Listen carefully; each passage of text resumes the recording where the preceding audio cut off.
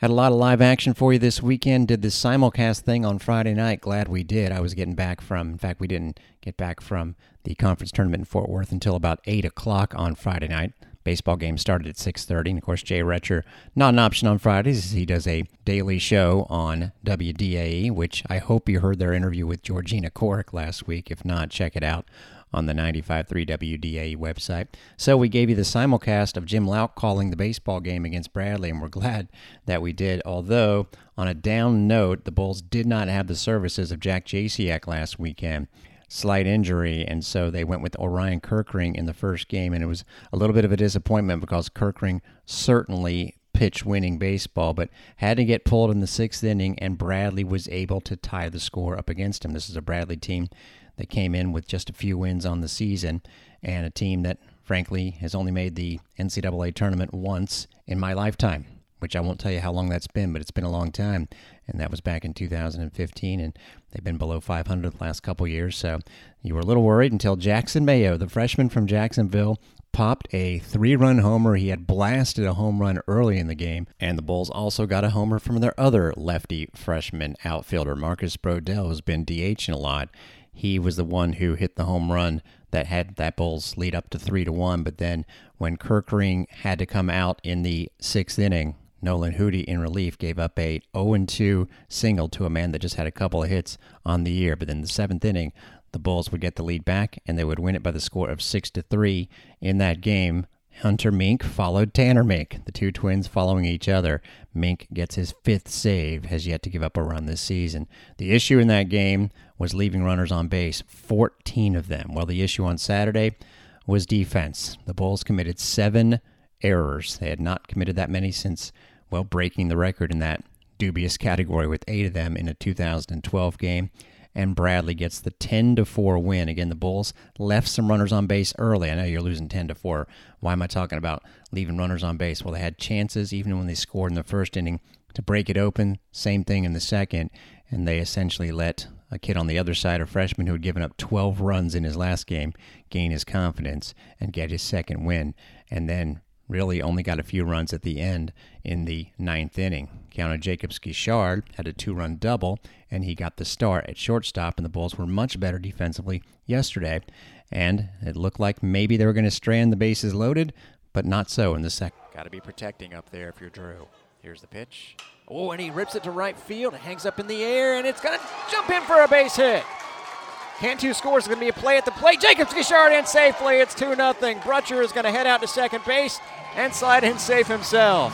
Brutcher comes through. And then, like magic, once that hurdle was kind of clear, they were able to tack on a couple more runs as Bradley threw a wild pitch. There was a flat error by the third baseman, and it's 4-0, no problem.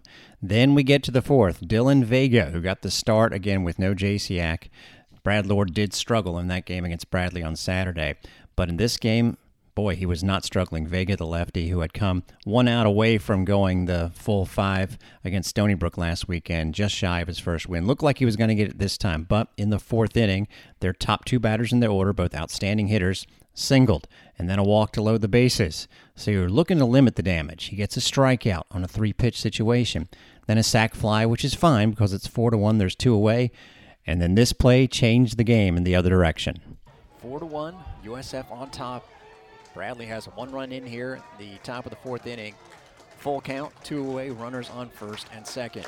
Here's the pitch, and it's a slider that is bounded off the bag, and that is going to score both runs. What a break. Instead, it's 4-3, and then their next man up, Timmy O'Brien, who had not gathered up an RBI all year long, singles, and it's a tie game. Mine Lane on a ball hit right to him, what would have been the final out, kept him scoreless, kept it 6-4 game. Basically just tripped. Looked like someone took his legs out, but there was no one around him. So that was rough. But Carmine Lane would get his revenge. Bulls did not score in the 7th inning. Again, leaving some runners out there. So we go to the 8th, and it took a break to get things started. But things, with that break, finally switched back around. And first pitch, very aggressively swinging, but is going to sky it up in the air. And you've got 2 players about to collide with each other, and they drop the ball. That was so poorly played by Bradley. Here's the pitch. Looks outside, and it is. Wow. Nice job there by Rayo. he is going to stay in the game. And I think this is a good development for the Bulls, because I think Lane's not going to make the same mistake he did last time. We would not mind that whatsoever. And there's that changeup, and he drills it. He knew what was coming. Eaton will score. Pena will get into third base, and Lane should have a double. There it is. That didn't fool him. It's 7-5. 2-2. Runners on second and third. Lane with a potential tying run on second base. Pena pinch running for Sonny Rayo. Worked a nice walk at third. One out here in the bottom of the eighth. There's the changeup, and it's drilled to the left side of the infield. They are going to send Lane. There's going to be a play at the plate, and he is going to be safe! Tie game! Boy, that was not a bad throw. And Lane slid around the tag, and finally, they would actually leave them loaded in the bottom of the eighth inning, but in the bottom of the ninth, Carmine Lane stumbled into a winner. Blew a 4-0 lead, but then came back from down 7-4 with 3 in the last inning. Ooh, that ball is unloaded on. It's got a chance going back on it, and watching it fly out of here. It's Volk. The Bulls win.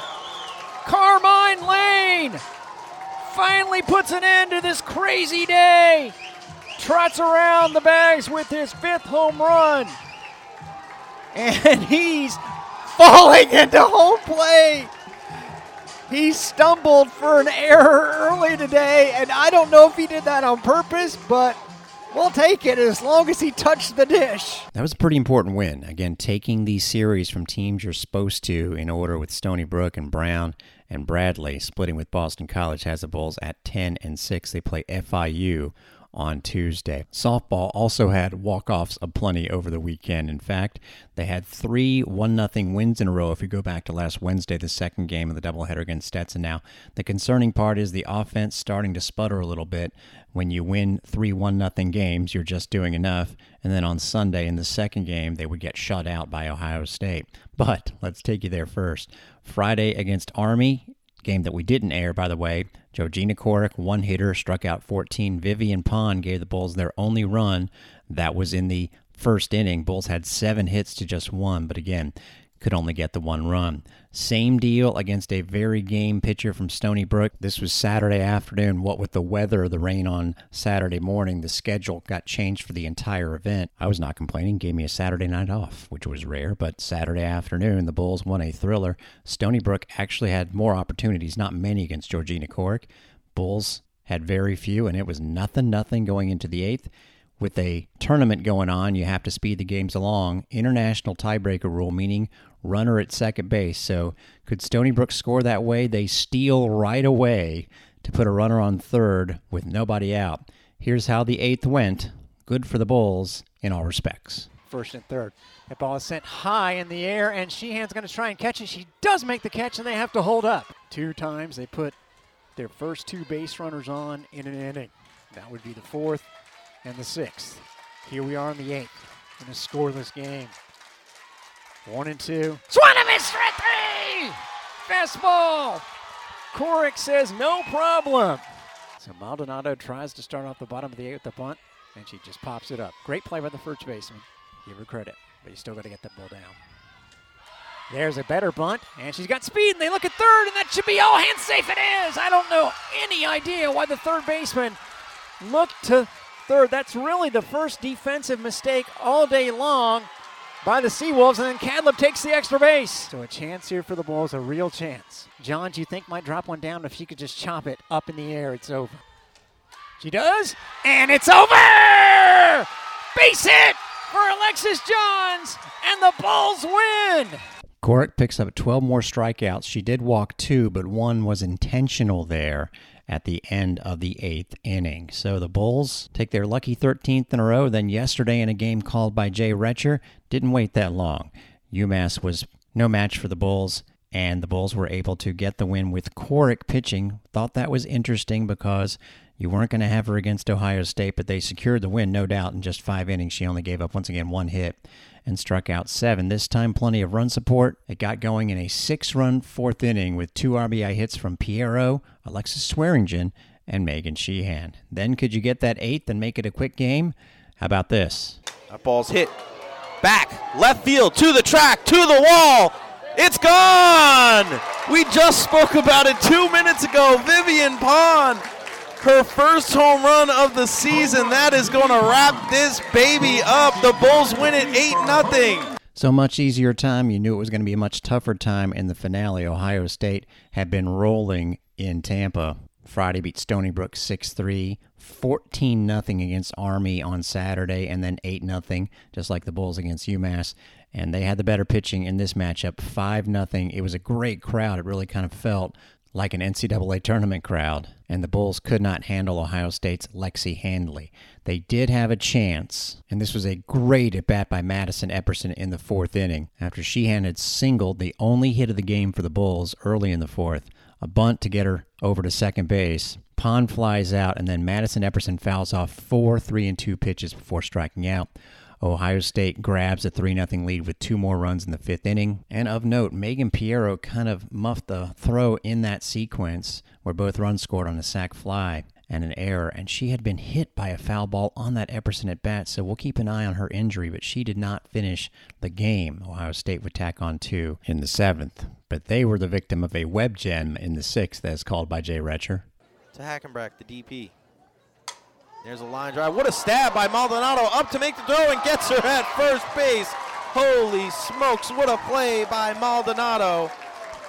She caught it on one hop, and it was an in-between hop almost behind her. She doesn't even get up to her feet, and she makes the throw to first base on a line to Epperson for out number 2. What a play by Desiree Maldonado. Yeah, go to the USF Softball Twitter page for video of that. By the way, they will face Ohio State again, and I would be shocked if Miss Corrick doesn't pitch against them. That is going to be this Thursday. It's a doubleheader for softball against Big Ten teams, Ohio State and Purdue. They'll play those 2 teams again on Saturday. In fact, they pretty much have a game every day from this Wednesday to next Tuesday, and then it's time for conference play off against UCF. Not a bad way to start it. Men's tennis lost last Thursday, a tight one to Middle Tennessee. They took Furman on Friday. They're 500, back at it on Wednesday. Women went to New Orleans. We're hoping to play 2 matches. Weather canceled the first, then they lost 4-0 to Tulane. Give Green Wave credit. They dominated at doubles and at 5 and 6 singles, so they just needed one of the other 4 matches to go their way. Freshman Sierra Berry, competitive, but lost in 2 tight sets, and each of the other 3 matches were in a third set, so again, 4-0, kind of misleading. Tough event for women's golf, finishing 16th in a field of 16, where the winning teams were 14 over par. South Carolina and Ole Miss tied. USF finished 60 over par. Wind, and it was bad in Augusta, basically canceled one entire round. In their first round, the Bulls shot 50 over par, but they got it back to 10 over in their final round, and Melanie Green ended up in the top 25 thanks to 4 late birdies in a row. She shot an even par second round. That'll wrap up Bulls Beat for a Monday. Thanks for listening. I'm Derek Sharp.